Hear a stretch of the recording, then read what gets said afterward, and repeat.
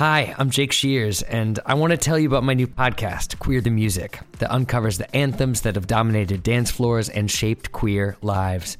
I'll be unpacking a different track each episode to discover the fascinating stories and backgrounds to each tune with the help of my brilliant guests. I had been advised by a media trainer to not come out. Love to see every kind of person say, sucking on my titties, because we all have titties. We got pelted, cups of water, tubes of toothpaste. That's Queer the Music with me, Jake Shears. Listen wherever you get your podcasts. I'm Sandra, and I'm just the professional your small business was looking for. But you didn't hire me because you didn't use LinkedIn Jobs. LinkedIn has professionals you can't find anywhere else, including those who aren't actively looking for a new job, but might be open to the perfect role, like me. In a given month, over 70% of LinkedIn users don't visit other leading job sites. So if you're not looking on LinkedIn, you'll miss out on great candidates like Sandra. Start hiring professionals like a professional. Post your free job on linkedin.com/people today. If you're looking for plump lips that last, you need to know about Juvederm lip fillers. With Juvederm Volbella XC and Juvederm Ultra XC, your lip look, whether it's subtle or bold, can last up to 1 full year with optimal treatment and no additional maintenance. Find a licensed specialist and see if it's right for you at Juvederm.com today. That's JUVEDERM.com. Add fullness to lips in adults over 21 with Juvederm Volbella XC or Juvederm Ultra XC. Do not use if you have severe allergies or a history of severe allergic reactions, or if you're allergic to lidocaine or the proteins used in Juvederm. Tell your doctor if you have a history of scarring or taking medicines that decrease the body's immune response or that can prolong bleeding. Common side effects include injection site redness, swelling, pain, tenderness, firmness, lumps, bumps, bruising, discoloration, or itching. As with all fillers, there's a rare risk of unintentional injection into a blood vessel, which can cause vision abnormalities, blindness, stroke, temporary scabs, or scarring. For full, important safety information, visit Juvederm.com. Before we begin, this series features the amazing unheard stories of queer nightlife in Britain, colourfully told by the community that lived it. So expect the unexpected, strong language and themes of an adult nature.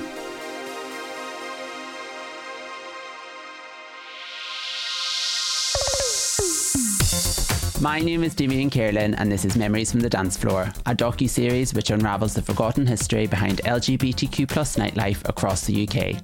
Join me as I dive into 20th century queer culture and the opening of iconic superclubs. Along the way, I'll speak to artists, promoters and patrons as we unpack the expressions of queer identity through truly epic nights from the real lives of the community behind those closed doors and the memories that will last a lifetime.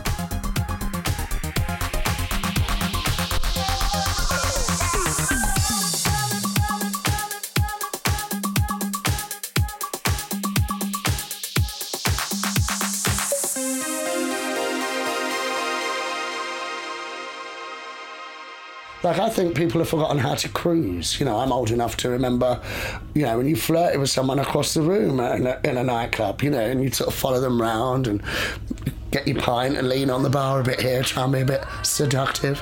And then like... That's John Murr, a.k.a. Mrs. Murr, DJ and drag act extraordinaire. Yeah. And then sometimes at the end of the night, they'd go off with someone else and you think, nah, damn it. And then sometimes you'd bump into them and you'd get them and you'd have a really good night and, you know, a fabulous shag.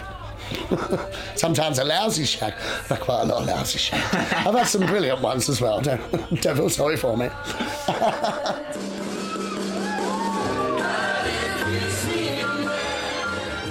We may joke, but it's hard to overstate the importance of the gay bar within the LGBTQ+ rights movement over the last 5 or 6 decades.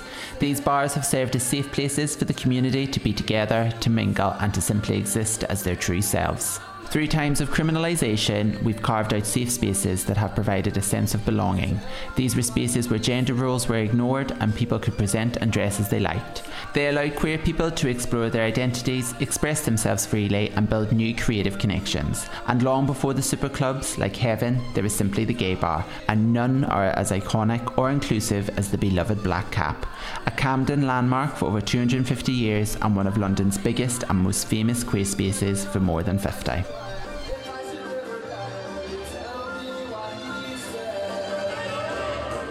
My nan knew. She got me 2 blonde wigs and a pair of size 3 stilettos and just said to me, there's some stuff in the cupboard by the cellar if you want to play with this. Open them up. Oh, Nan. Put them on, clacked about. So it's not like I hadn't done drag, but I never ever thought I would be a drag queen. If you told me then that I'd be doing it now properly for a living and stuff, I would never have believed you. The Black Cap was known, after all, as the Palladium of drag, and is where Mrs. Muir launched her career, following the footsteps of drag pioneers Regina Fong, Mrs. Shufflewick and Lily Savage. But as Mrs. Muir tells us, it wasn't quite love at first sight. I didn't really like it, if I'm honest, when I first went, so it was controversial. It was in 1995, when licensing laws changed and all-day drinking arrived in London, that the Black Cap began ramping up its offering of entertainment. Mrs. Muir was introduced to the resident DJ Chris Reardon and was initially offered a 4-week trial covering for another DJ who'd moved to Edinburgh. So I just went into cover for 4 weeks and I stayed there for 18 years. You get less for murder. I was like a hard house DJ then, so yeah, just started and never really left. I probably shouldn't tell the story about having sex with the other DJ and then stealing his job, should I? Anyway, that's what happened. Awkward. Although it did come on my trousers. So as well as Mrs. Muir, the Black Cap was also home to Sandra, the whore of Hampstead, and as mentioned, Lily Savage and Mrs. Shufflewick, of which there were many fond memories. Hello, my lovelies. So we've managed to save the picture of Shufflewick, and I mean, her album, I think it's called A Little Drop of the Hard Stuff, is recorded in 1972. At the Black Cap. You can still get it on vinyl, but I think it's on YouTube and stuff now. Mrs. Shufflewick is the name. Star of stage, screen, radio and television, labour exchange and dope parties. So but that's quite camp because she sings Don't Have Any More, Mrs. Moore. But you can hear the old-fashioned ka-ching of the till going behind the bar while she's standing on stage. But the stories are legendary with people like her, you know. She used to have like a crate of brown ale or Guinness and just sit. She used to be absolutely arsehole. I wonder why people call me and Mrs. Shufflewick. I don't know why. There's a connection. I think it's because we're both funny. Not because we're both drunks. Don't have any more, Mrs. Moore. People tend to equate gay bars as being places to party. They're fun spots if you're gay, straight or anywhere in between. Wild night out stories often include or end at the gay bar, but they were also so much more than that, especially in regard to drag history. Alright, don't ride a carriage when it goes past it, go! 2001 for me is when Regina, Her Imperial Highness Regina Fong and Millie Turner asked me if I would do one of the Dolly Mixtures shows or the New Year's Eve show. So I said yes, and here we are. So, you know, it's just got so much history in that respect. Like the day it shut, when they asked me to come back, we weren't allowed to tell anybody. I only knew in the afternoon that it was closing that night. So I just went and stood on the stage and sang I Am What I Am and just said, this is for anybody that's ever worked here and stood on this stage.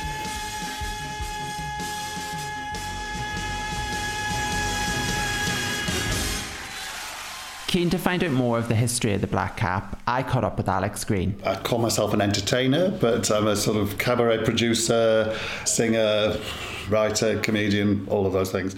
But I'm also an LGBTQ. A natural-born entertainer and passionate LGBTQ+ activist who has worked tirelessly since the Black Cap's closure in 2015 to reinstate the bar back to its former glory.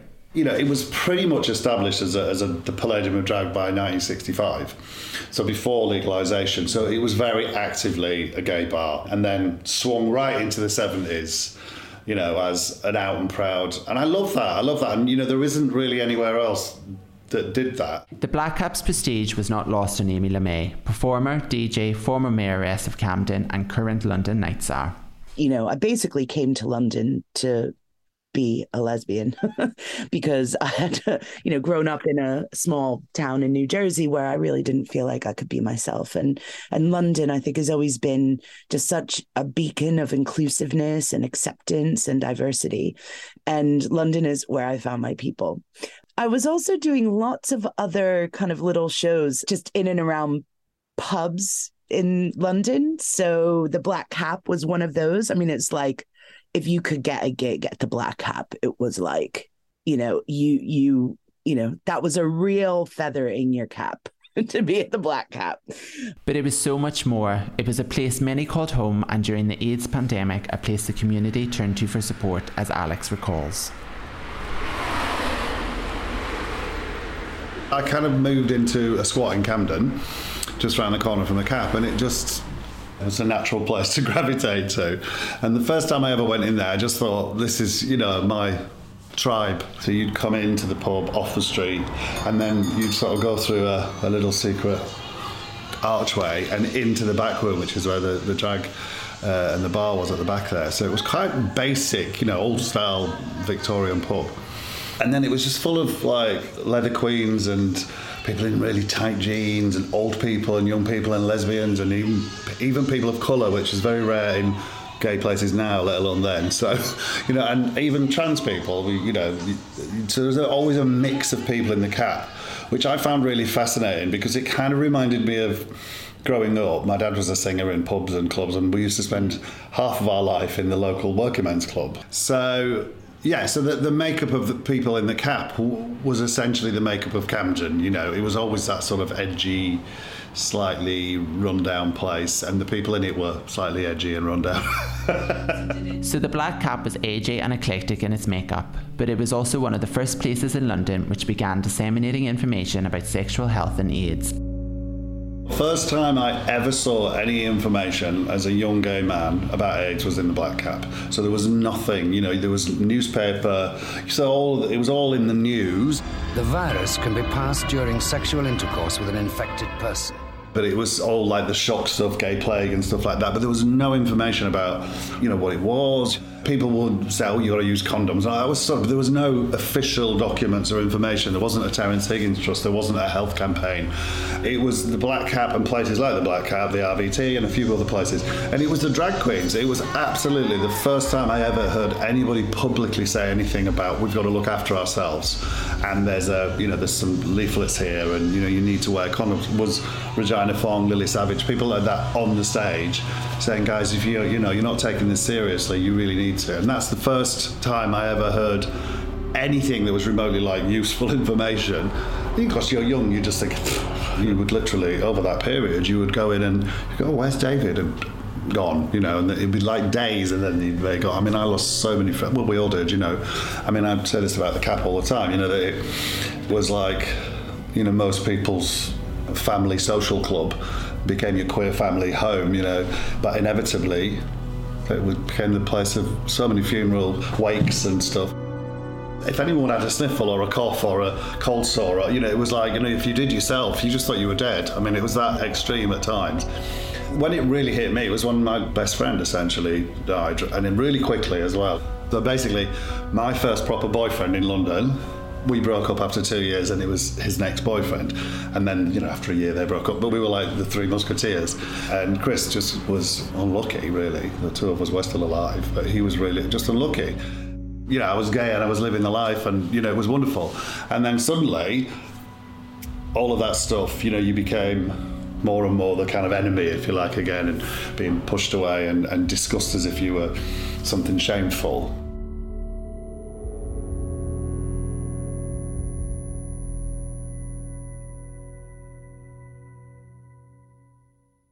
Gay nightlife has always served as a vital space for community building and escaping societal persecution. After the mass shooting in Orlando's Pulse nightclub in 2016, and more recently, during the making of this programme, Club Q in Colorado, shockwaves rippled across the world. There wasn't an LGBTQ+ person who didn't stop, mourn, and even think just for a second that could have been us. As Jeremy Joseph, the current owner of London's GAY and Heaven, told me. When Pulse happened in Orlando, and we you know, there was a group of us got together, and it's important for me now to say a group because no one person should ever take credit for what happened the next day. And we organised the 2-minute silence on Old Compton Street, and we had no idea what it was going to be like. We had 24 hours notice. It was just the most incredible moment, and literally within 2 hours, just a sea of people. And we'd set this thing time of going, I think it was 7 o'clock, minute silent. And we had this plan how we were going to do it. I had the vicar from St Anne Church with me. He was going to ring a bell at 7. I would think it's a little bit further going to blow a whistle. Then Gary at Kubar was going to blow another whistle, and so it'd go along the street at a certain point, blowing whistles. Everyone knew to go silent. We're about to ring the bell. At 7 o'clock on the dot, the whole street just went silent.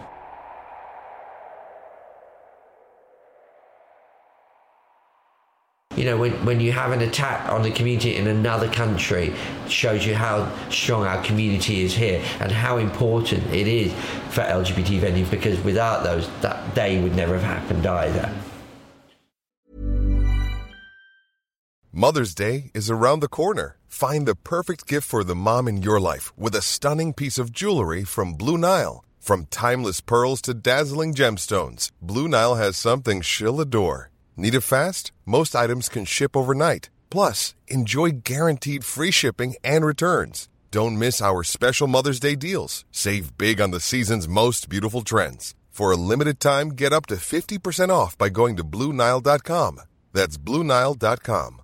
I'm Sandra, and I'm just the professional your small business was looking for. But you didn't hire me because you didn't use LinkedIn Jobs. LinkedIn has professionals you can't find anywhere else, including those who aren't actively looking for a new job, but might be open to the perfect role, like me. In a given month, over 70% of LinkedIn users don't visit other leading job sites. So if you're not looking on LinkedIn, you'll miss out on great candidates like Sandra. Start hiring professionals like a professional. Post your free job on linkedin.com/people today. Having survived turmoil and adversity throughout the 80s and 90s, it was in 2015 that the Black Cap closed its doors after a drawn-out planning battle with its owners. The closure came as a surprise to many, as Alex Green of the We Are the Black Cap campaign told me. So it could earn a lot of money, you know, as a money maker. What happened in the early 2000s, it kind of went back to be a little bit more, sort of felt a bit more local, still full, still busy, but it wasn't very imaginative, and things were changing. I think, you know, the sort of hangover of house music and ecstasy, and it was quite like a lot of places, there were a lot of drugs going on in there, but not in a, you know, to lift your spirits. It was a bit dire. The Cap was sold along with 12 other pubs as a package. So he bought these and then just systematically started to slice and dice them. And then he got to the Cap and he started almost immediately to try and angle for planning permission to turn the upper floors into flats. And at the time, you could do that if you were the landlord.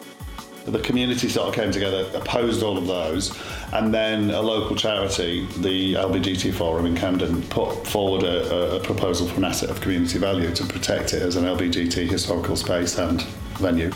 He challenged that, and then when he lost that challenge, literally closed the pub. On the night it closed, there was 500 people in there. Customers, performers and staff give the Black Cap an emotional farewell, making speeches from the stage, joining a chorus of say hello, wave goodbye, writing messages on the changing room mirrors and dancing on the bar to Like a Prayer. Mrs. Moore tells me why saving spaces like the Black Cap is still vital. I think where a lot of gay history is being lost, it's not being passed on, because it's all that immediacy now. We're not chatting, we're not learning stuff, we're not passing history on, the gay history. I don't think, because I don't think there's enough spaces where that mixture is happening. And also, I don't think people are used to that anymore. A lot of people say that dating apps like Grindr or Scruff are responsible for the decline of queer spaces. Some even argue that hookup apps are destroying queer culture altogether. These apps arguably present themselves as a meat market of people looking for quick hookups and instant gratification. But are they really to blame for the changes occurring to queer spaces? They're all on their phones. You know, up and upstairs here, there's somebody up there on Grindr. I mean, look at the size of the bar upstairs. It's not exactly massive. And they're on Grindr. It's like, oh, he's over there. Yeah, he's over there. Go and talk to him. Oh, no, I couldn't possibly do that. I'll send him a picture of my dick. He's over there. You're in the same room. What's the matter with you? You know, people have lost that art of just talking to one another now. In the 1960s, when same-sex intimacy and non-gender conformance were widely met with hostility and violence, it was a place of safety and joy for the LGBTQ+ community all over London. It's impossible to guess the number of lives saved by the physical protection and emotional support of the Black Cap. I think it had that great combination of like a steady, secure place. You knew it was always there, but whenever you turned up, you never knew what was going to happen. And I think that it's that kind of feeling of safety and security, why LGBTQ plus spaces are so important to our community, but also that element of surprise. So you never knew who was going to be on stage. They might be really awful. They might be absolutely brilliant. It might be the best thing you've ever seen in your whole life. But unless you turn up and take that chance, you might miss it. And regardless, either way, it makes for a great night out, and certainly made for a great night out at the Black Cap. Different in many ways, Heaven, the Black Cap and the Nightingale all share similarities in how they've changed, grown and developed. Unlike the Black Cap, which closed in 2015, Heaven and the Nightingale continue to thrive, but in a drive to be commercially viable in an increasingly challenging market. Have they lost their sense of purpose, or is it simply a sign of the times? I put this to Jeremy Atherton Lynn, author of the critically acclaimed book, Gay Bar, Why We Went Out. If gay bars are closing, is gay identity itself shutting down? So I don't think it's terribly surprising that the spaces have morphed over time in terms of who's going. But I also think it's pretty inevitable that people who are looking for something else will probably just drift along and find that or form that themselves. I mean, I think one of the things that we often forget about in these discussions are our elders. And when a place like the Black Cap closes, oftentimes the person I kind of imagine as being the most affected by that is the elder regular who's been holding up the bar, has a spot that they always take. Gay bars will definitely mean something different to them than they will to the younger generation. And for many, the Black Cap was simply just iconic. People still talk about, Reg, Sharon Bill, Hannah's Regina Fong, It's like we did for 10 years after she died, all of us would get together and we'd do her skits. But for someone that's been dead 10 years that can still pack a pub with people and the regulars that haven't been there for years come that one time of the year when we did it and stuff. For 10 years, that's remarkable. I think that's remarkable. And that's because of Regina and because of where it is and the memories that it has for people. Thank you so much for listening to Memories from the Dance Floor. If you enjoyed this trip down memory lane, then please like, share, subscribe and leave a review. Also, please feel free to get in touch and share your own memories from the dance floor with me at hello@damiankerlin.com. Memories from the Dance Floor is an Acast Amplifiers commissioned podcast, written by myself and produced by the incredible Hunter Shalton. Our artwork was created by Leon Davis and theme music was written by the gorgeous Jay Aria. And I didn't say cunt once, did I? I don't think I did. No, you didn't, darling.